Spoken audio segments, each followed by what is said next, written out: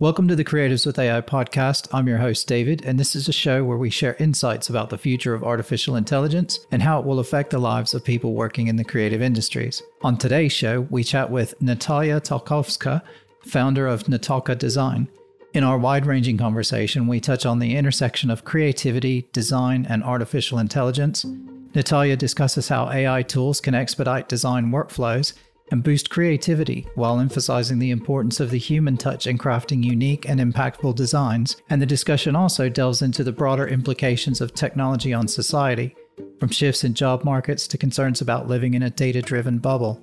Natalia contemplates a future with highly skilled humans and the need for inclusivity in this rapidly evolving landscape. The conversation wraps up by addressing the influence of algorithms on our online experiences, their role in curating personalized content, and the resulting loss of serendipity. As the founder of Natalka Design, Natalia has over 12 years of experience creating high-stake visual communication tools, enabling leaders to drive business growth, communicate confidently, engage their audience, and drive action. She's also an accredited business coach, a guest lecturer at UAL and CSM, an expert in residence at Imperial College, and a 6-time global TEDx and international keynote speaker. Natalia's team uses visual behavioral innovation methodology, well, that's a mouthful, to make sense of complex and industry-specific data to produce human-centric and data-driven visual solutions to make a true impact. From live-scribe graphic art, visual markers and metaphors, animations, projection mapping, experimental design, art direction, to specialized communication strategies for some of the world's most influential organizations, such as the British government, the British royal family, top global brands, the Big Four, FTSE 100, Disney, Google, HSBC, and many more. Links to Natalia's profile and social media will be in the show notes and on our website at creativeswith.ai. Thanks for listening, and I hope you enjoy this wide-ranging conversation with Natalia.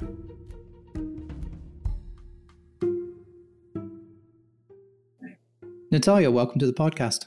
Hello. Thank you for having me. Thank you for coming on. How are you today? I'm good.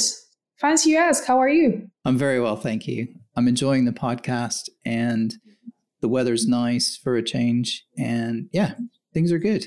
So it's summer. It's amazing. I can't complain. Anyone that complains about summer or heat, don't come to me. I love it.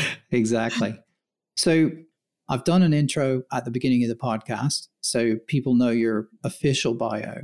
But maybe if you could just do in a few sentences, just explain to people what it is that you do to give the conversation a little bit of context. Sure. So I run a company called Natalka Design, 12 years now, launched in London, and we do strategic communications and visual storytelling for business. So how that shows up is basically companies come to us with their big messages, with their big pains, and we find a way visually to narrate, communicate that big message, to help them grow, sell, engage, have someone to say yes, whatever is the purpose. But basically, that's where we swim. And the visual output can be anything from illustration, animation, projection mapping, VR, set design, whatever it is that we need to create, we create. But the number one thing for me is always, what's the pain? What's the problem? What are we actually trying to do here?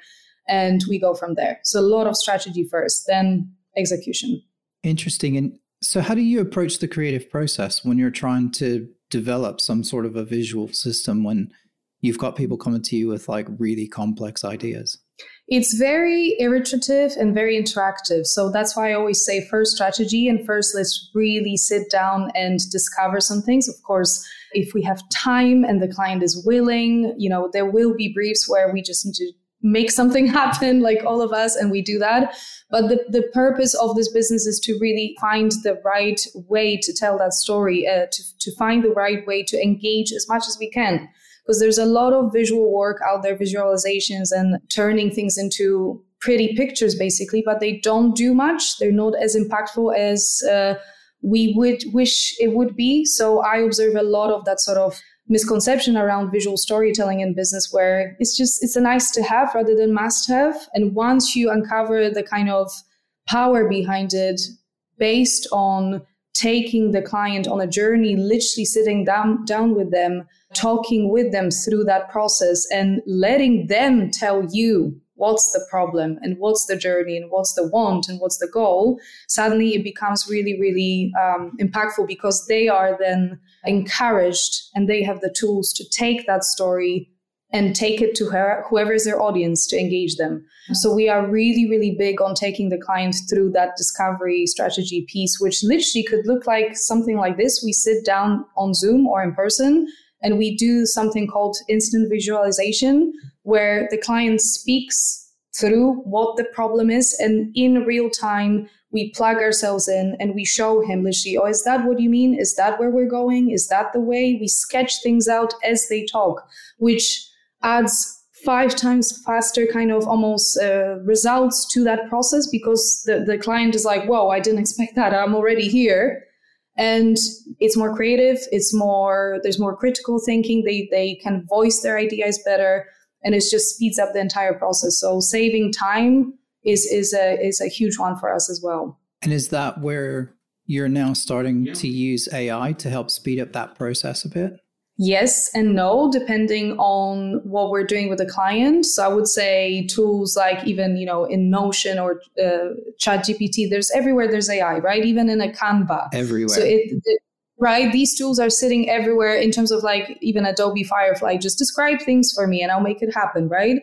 So that is an amazing way to also help us speed up the process, rather than sit for 10 minutes and go around a mountain and try to cut it out. I'll just say it to AI and it makes it happen. So in that sense, it speeds up the process. In terms of very contextualized, personalized work with the client and following what they say in a very kind of in tune way visually and with the brain, that's still very much a human experience. So we dabble, we take things from AI, but we can't rely fully because there's not that sort of context to it yet. How do you see AI fitting into sort of the kind of creative, the visual creative process that you do then? Like, I know we talked a little bit. So how do you actually use it? Where do you find AI is helpful in the process for you? So I would say it's more in the kind of ideation process rather than the final product, because the final product is very bespoke. It's very contextualized to the client. It's very branded. It has to have all the elements to it. For example, imagine we're doing a rich picture and it has to have the logo, the colors, the right fit, the right even type of illustrations or designs or graphics that they need. Otherwise, it's not going to go through. The team is not going to give a tick to it. So I would say at the messy ideation sketch-like process, the strategic, the kind of thinking, the brainstorm, so many cool tools that can speed it up and excite the client, because even, I don't know, we can sometimes even have fun with Midjourney and just ask them to spit out some things for us in terms of, what do you see? What kind of things should we be looking for? What sort of sentiment visually are you after? At this stage, many times it's an exercise, because many times they go a bit tired. They're like, oh, it's not giving me what I want. So, in that respect, I always think it's still very much going to be for a long time a dance between a human and the machine. And I think it's actually the exciting part of it, because it brings so much more context and flavor to the entire experience. It's exciting because it's tech and it can do so many things. But the exciting part that you can show as a human as well is managing it and guiding it and treating it as many people call it, co-pilot, rather than, sitting down and starting to cry that it takes your job. No one's taking your job. We all need to pay taxes. The world is, very much a capitalistic world that needs us to earn and spend. So I find that there's a still while away before we all sit by the river and paint all day.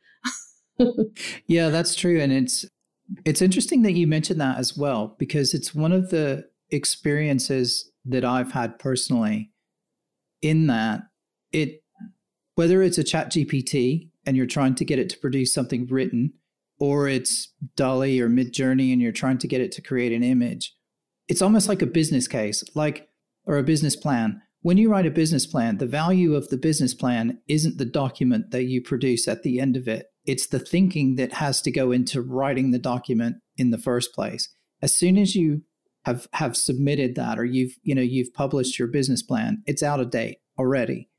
But it's the process of thinking about writing all that stuff up is where the value comes.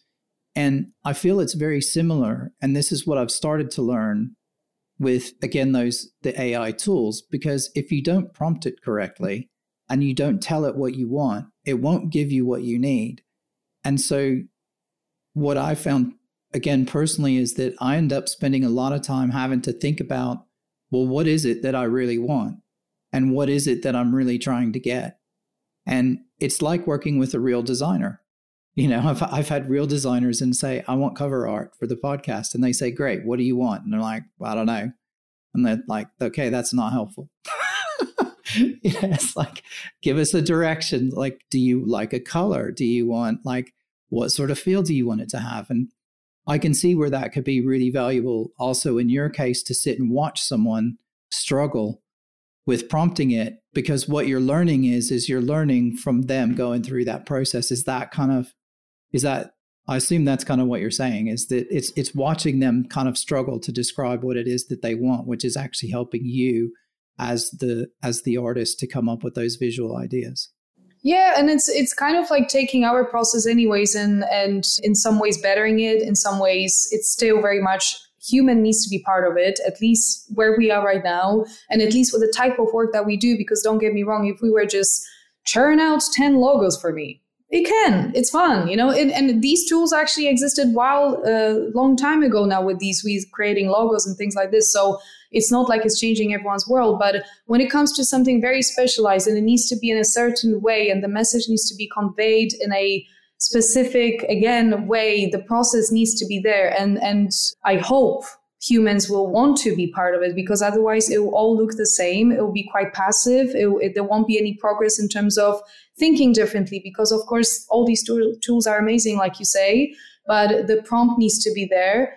Often, like, actually funny you say that. Yesterday I had a conversation with a few people where they say, I actually feel sometimes quite limited by it. I'm like, in what way? And they're like, I don't know, it just feels the same.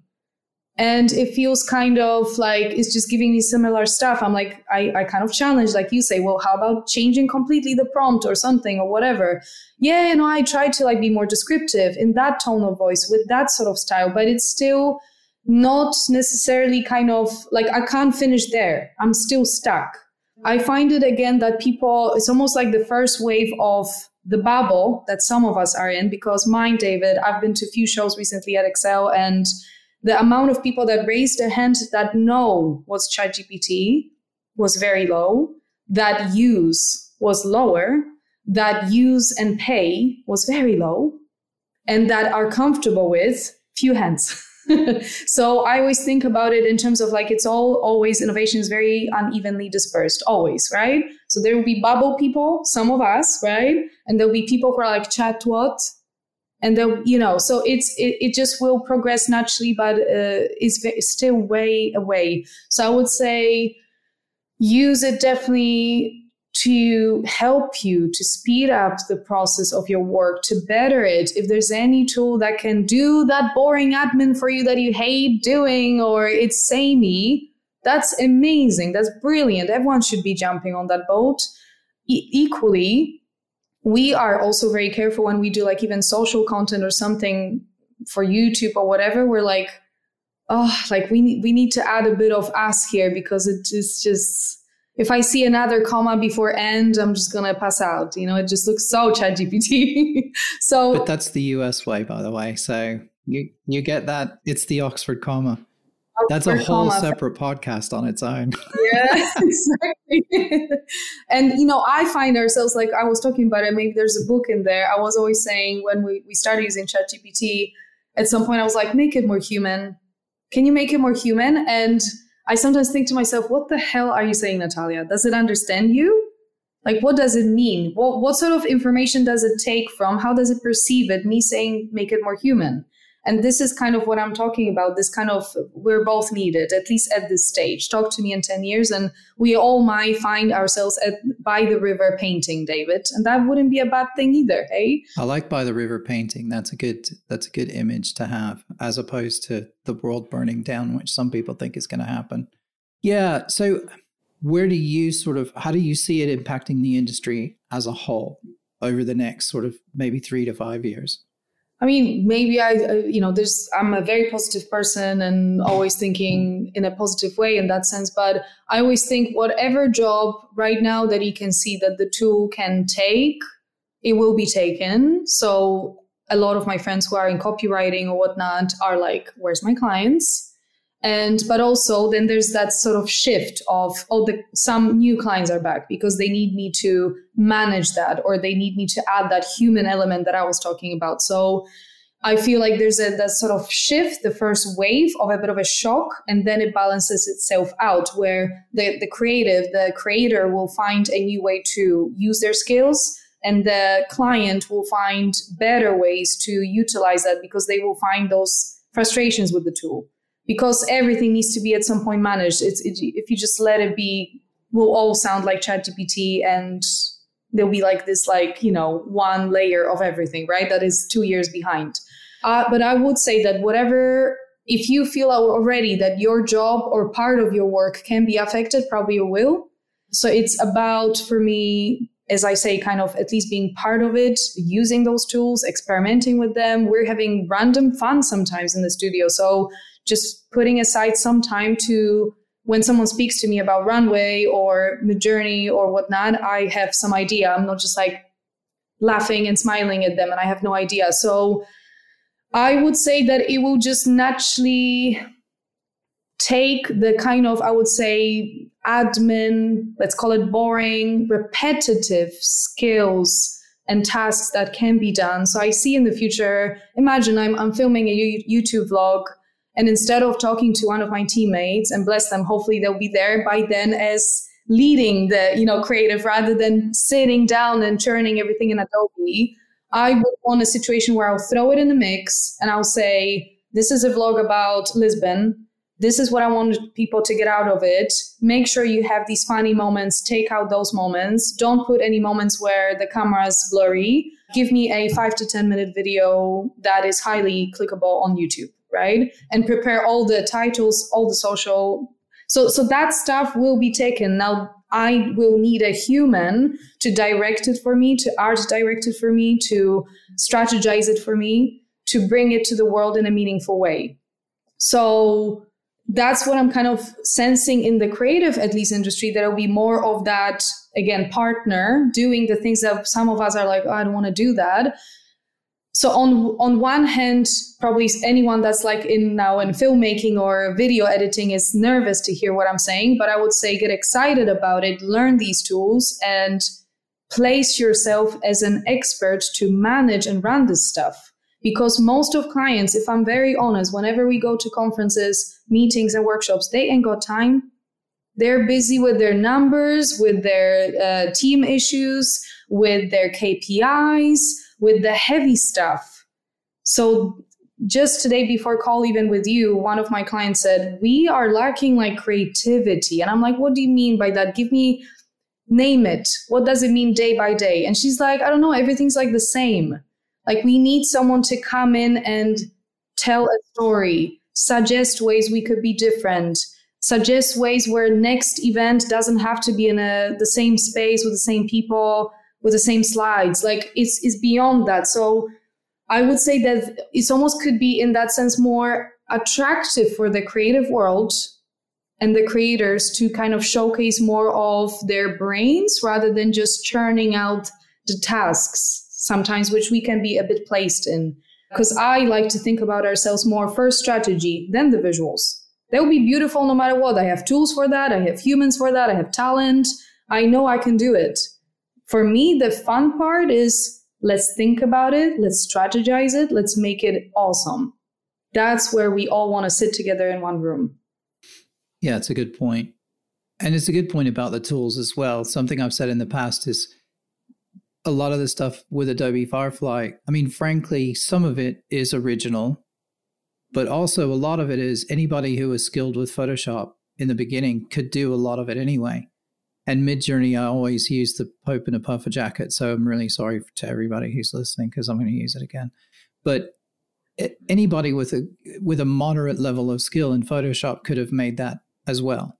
So it's not, a lot of it isn't the fact that people can do it. It's that everybody can do it. So then that maybe leads me, sorry, I'm talking a lot. I apologize. That leads me into the next question, which is, okay, we've sort of thought about leaning in and everybody using it. And over the next few years, we have to get good at using the tools. So then if you extrapolate that out to sort of 10 or 15 years down the road, how do you see it at that point? Do you think the AI will have matured enough that actually we won't even need the mid-level people at that point, because the AI will be good enough to do most of the tasks if it's just being run by a senior person? I'll be quiet now. Sorry, I've talked for a long time. Don't worry, David. Usually it's me talking. So, hey, we're good. But great points as well. You're the guest. You're supposed to talk. For me, you know what's coming to my mind straight away? Whatever happens with this planet and machines and tech, humans, in order to thrive, be happy, go less to therapy, don't feel lonely, isolated, and unhappy, need other humans. So whatever this thing will be, and I'm not a prophet, I'm not following obviously in the same room as everyone else, what OpenAI is doing. I don't have the future kind of, predictions and all that in place, because frankly, if anyone is very confidently speaking about the next 10 years, I would be careful trusting them.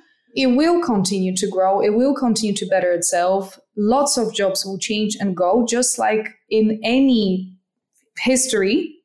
We needed someone to stand all day and use a machine or ride a horse to carry food, and then we didn't have to. So history just repeats itself in a different way. So this will continue to happen. But my prediction is that we'll always need and want to be around other humans. Now, both in remote way, just like I'm with you. I'm very grateful we can meet, we can have a chat. Otherwise, it would never happen. Just, next door in London. Equally, hopefully on Wednesday we can meet, right? So unless we want a very unhappy and isolated society that will continue to go down a darker path of what are we even doing on this planet and start asking very existential questions, if everything's being taken from us and what are we doing here, we need as humans, as far as I remember, the famous pyramid, or it was Maslow's pyramid or something, where we need to feel purpose, we need to feel creative, we need to feel needed, wanted, seen, all that stuff to thrive, to be a human.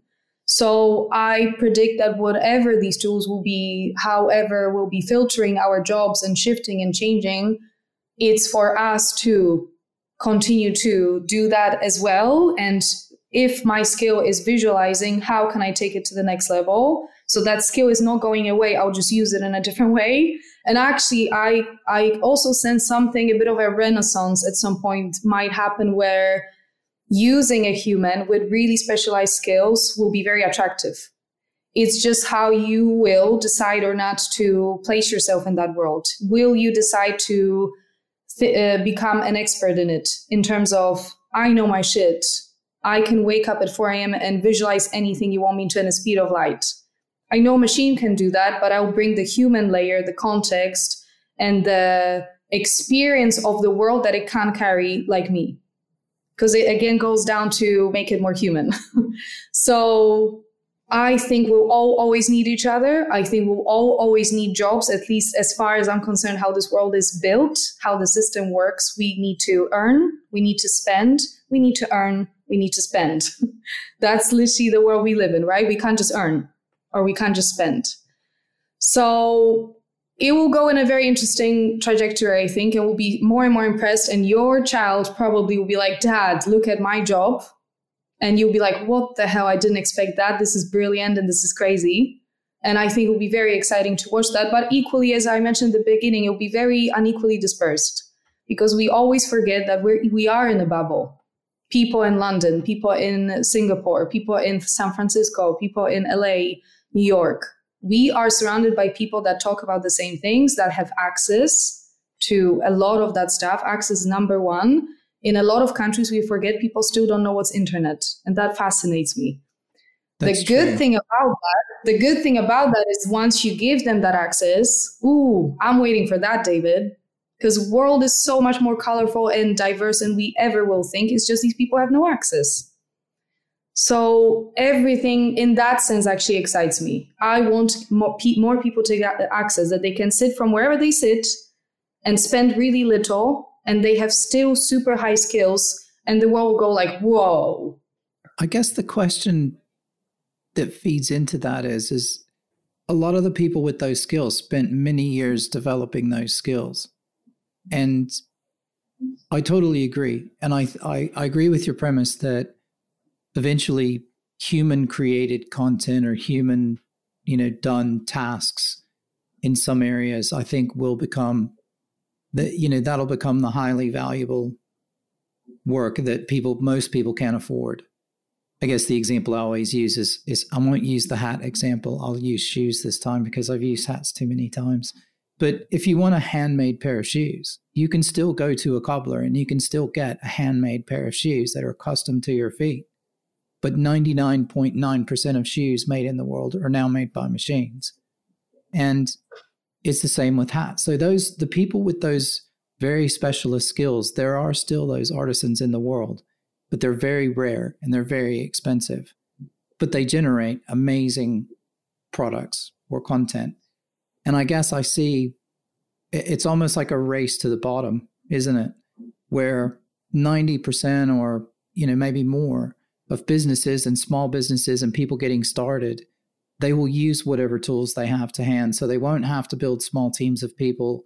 And the content will be mediocre, but that's just because it's good enough. And it's better than what they could do themselves. And so as long as it's better than what I can do myself, then it's still an improvement. It doesn't mean it's the best in the world, but it's still better than what I could do. So therefore it's good enough. And yeah, it's interesting. I'm curious to see what happens. And you're right. None of us can predict what's going to happen. None of us can predict what will happen in the next year. I mean, something will crop up that none of us ever even contemplated would happen, in 2024 or 2025. And we'll just be like, where did that come from? I would put a longer fixed rate on my mortgage. So, hey, I want someone to tell me that stuff. When AI that was going to happen.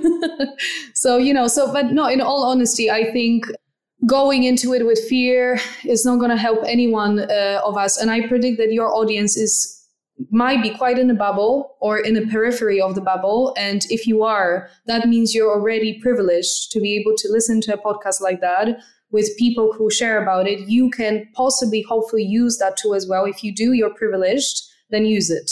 Because a lot of people will super follow you down the line, and it will be much slower for them. And as I said in that show that we just went to, where scribing, most of people still have no clue what we're talking about, or they heard, but they're scared. Because the trajectory of the change is always super slow. In general, as humans, some of us, as you said, those individuals will take it, will churn it out, will earn millions on it, and they're fast. And there's few people like that in the world always when something new happens. NFT, metaverse, you name it. There's always these experts.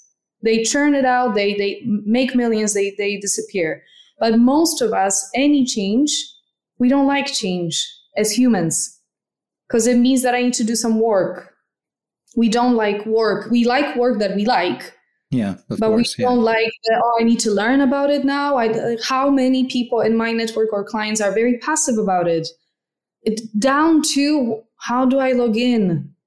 Yeah. Stuff takes time. So the funny bit here is that we take time. The tool is very fast, which gives a lot of people headaches when they see daily new tools on Product Hunt popping up like there's no tomorrow. I'm just learning Notion. Wait.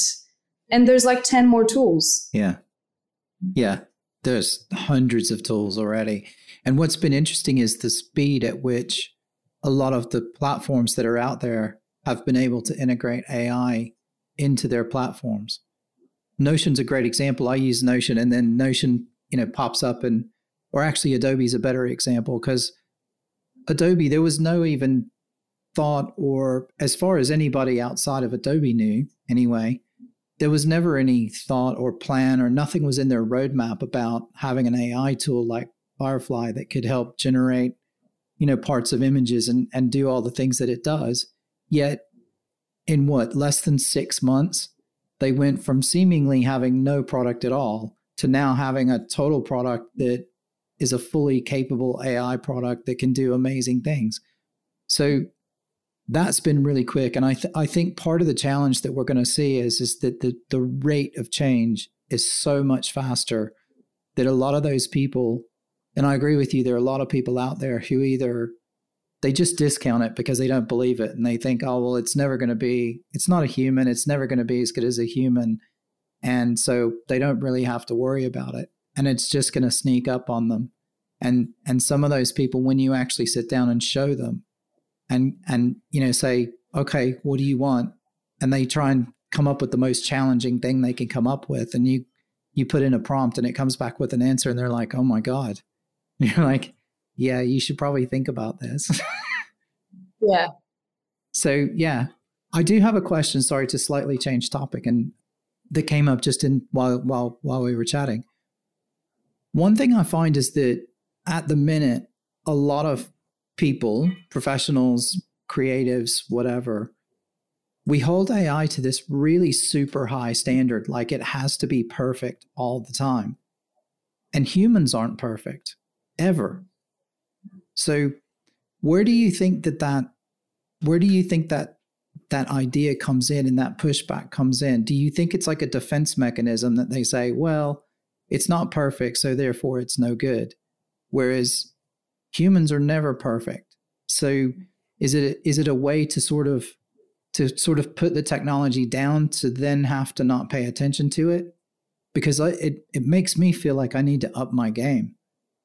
I mean, we are built from when we're at school and in homes to, it's all about like at school, be perfect, have the A grade, and all that stuff. So we're taught to always impress and be on that top. And it's very unfortunate because it doesn't help our creativity or work or life or health. And once you understand that, like nothing, what is perfect? What, like the movies that we watch that are not real, what is perfect, right? And everyone has a different perception of perfect. So again, it's a bit like, it brings me back to when we were one of the first companies, at least in London, UK, as far as I know, to start using tech instead of big papers, big foam boards, heavy markers, all bad for the planet when you think about it. And no one knows what to do with that bloody thing afterwards when we were doing these big, strategic pieces or conferences. Looks brilliant and stops people, does the job. And don't get me wrong, at certain places, it has still very much a place. But we were one of the first ones to be like, no, let's jump on digital. We're going to try it. And it was awkward. Most of tablets didn't work as we want them to, died out quickly, got warm. I mean, how many conversations I had with like Microsoft team, we were testing Surfaces, the Studio, iPad was the kind of first one to really get it, but still not perfect because it doesn't feel like drawing. It's never, and to me, as most of my colleagues in the kind of visual world, let's call it, it's not perfect. It's not like sitting down in front of a paper and physically creating something. But what it does, it speeds you up. It's more crisp. It's digital. Therefore, there's more use. It saves the planet. It's cheaper. It's all these things that client will say yes to. So that just reminds me that story of like I was pushing and pushing and pushing how many tablets and screens we tested to get us to a not perfect place, but just good enough that we can do our work at certain level for the client. Same with this thing. It's not perfect, but then what do you mean? Like this thing is here now. Use it to the best of your knowledge and to the best of everyone else's knowledge. So if your knowledge is limited, get yourself a 60 prompts PDF for $20, learn some new prompts. If your mid-journey, let's say imagination is struggling and you're like, oh, I said that already, it doesn't look like I wanted to, look at 100 examples of how people prompt mid-journey to get different outcomes. So, and that's how you can progress. That's how the program will progress with you. Otherwise, what is perfect? In the next 2 years, you will talk to me and that will be the next level, right? And the last one we'll laugh at, just like we laugh at the old phones that we used to have.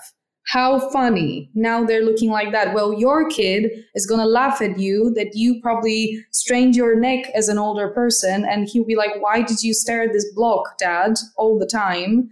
Now we have X. So it's this, like we're constantly in some sort of flow.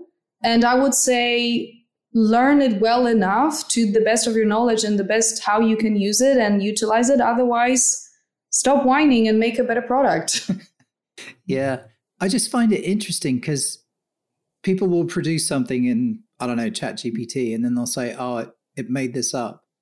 Or, we need to have a detailed list and a log of how it arrived at this decision. And my question is always, so how did you arrive at your decision? Tell me in detail, write a detailed log of all the experiences in your life that led you to come to that decision. And a human can't do it. So why do we automatically assume that we need to understand every single detail of how it came up? Any AI tool, it could be anything, whether it's doing chemistry or it's playing chess. If you ask a chess AI to come up with the reasons, it would probably give you 1,000 pages of text that you couldn't read through and understand anyway, because it's like a human. And I just find it really interesting that people keep saying, oh, but it made a mistake, or, oh, it made up something. I'm like, yeah, so does Joe down at the pub. And so does the person next to you in the office. And you don't know what their motivations are for telling you something, just like you don't know why the AI was motivated to say that particular thing either. It's just interesting. I just find it interesting. We hold these AI tools to a much, much higher standard than we hold another human being. And I'm just curious about the psychology behind that. Sorry, I'm talking a lot again. No, don't worry. No, and to your point, I've been recently to an amazing AI event in the morning, and there was a few people stating actual data where it stands that you're right. What are the motivations of the tool? Apparently, depending on the geography where you are, what's stored in the data, all sorts of things, even down to, it could be soon very much your IP and where you're based, your age, your sex, because everything's available. All your information about you is available. It will possibly prompt something very kind of, as it wants to prompt. So the lady was speaking about how, let's say there was a question about top C-suite leaders in this sort of industry, and it was, let's say, list of 10 men, where if you really dig down into the data, there'll be in between easily, and that list should be like 4 to 5 women or something like that. For example, I'm just giving that out of, example. And it just made people think be careful, what you trust. And yes, it's information, but as you just said, David, if you tell me sky is red, I will trust you or not. And if someone tells me, no, sky is blue or sky is yellow, really, you see blue, but it's yellow, really. It so depends. We have to be careful of this whole, I'm not talking about fake news right now, but I'm talking about questioning everything you work with, because it's so designed to show you certain things. And even with algorithms and everything, do you think I bump into specific Instagram profiles by chance? No, there's no chance anymore. Maybe at the beginning it was a big little maze that we were all fascinated by. And if you found something that you really like, I don't know, this manga character from Japan poster, and you can download it and it has few kilobytes, it was the most exciting thing. But now everything I see, it's designed for me to see, because they know my age, my sex, my spend, people I'm surrounded by, what I spend more time on when I scroll. It's down to everything. So it's be mindful. Which has actually been a big discussion, I think, in advertising and ad tech circles for a long time, which is all it does is it puts you in a spiral. So the more that the algorithm learns about you and what you click on and what you look at, or if you linger over an ad a little bit longer or a picture a little bit longer than something else, then that all feeds into this profile that they build for you. And then they only give you content that they think that you're going to respond to. And what they don't do is they don't random test for the stuff that you may be interested in that they don't know about. And so you end up in these bubbles or in these sort of, these kind of spirals around the same sort of content. It's really interesting. If you go on, particularly on Instagram, it's quite fun to go sometimes and search for something random that you've never searched for. And you'll get confused and watch the results come up, because then it starts showing you tons of that content, because it's like, oh, is this something else that you're interested in? So it wants to see how you react to it.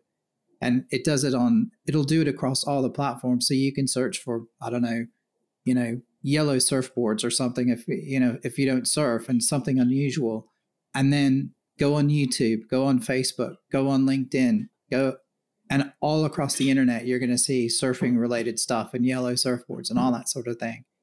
So yeah, it's those sort of bubbles that you get put in are quite interesting from an advertising perspective. And we've talked, because I was in the ad tech industry for a long time, and so we always talked about that and how you kind of keep that from happening.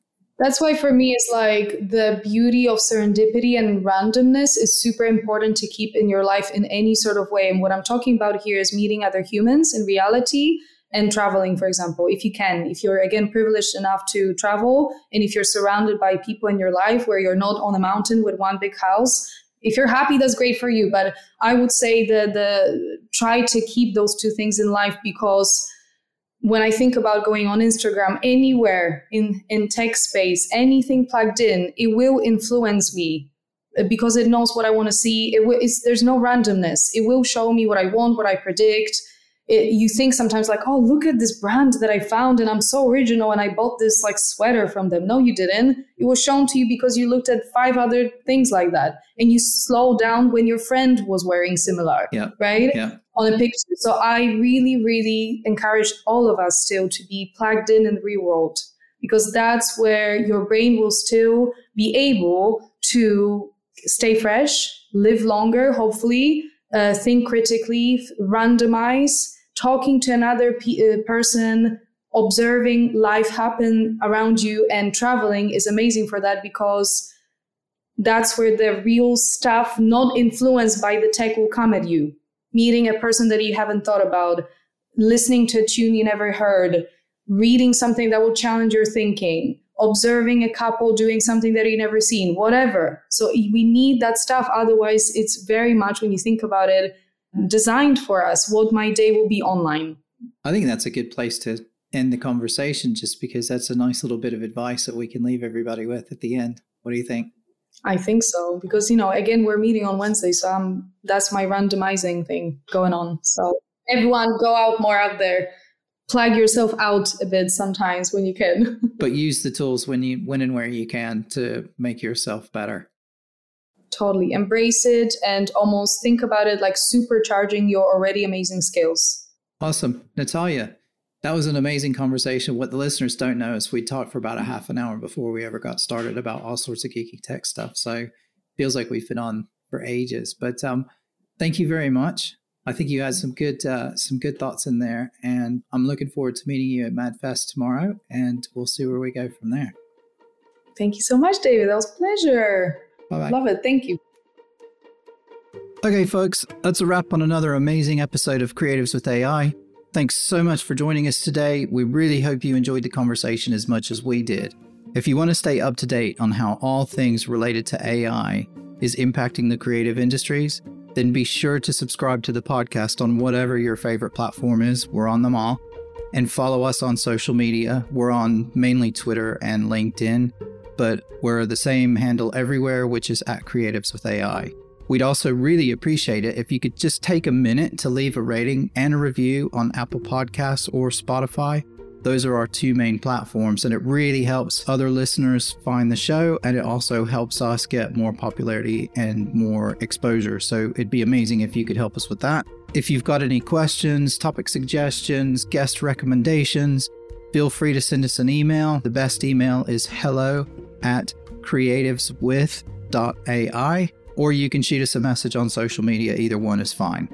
We love hearing from all of you, and we can't wait to bring more exciting episodes in the future.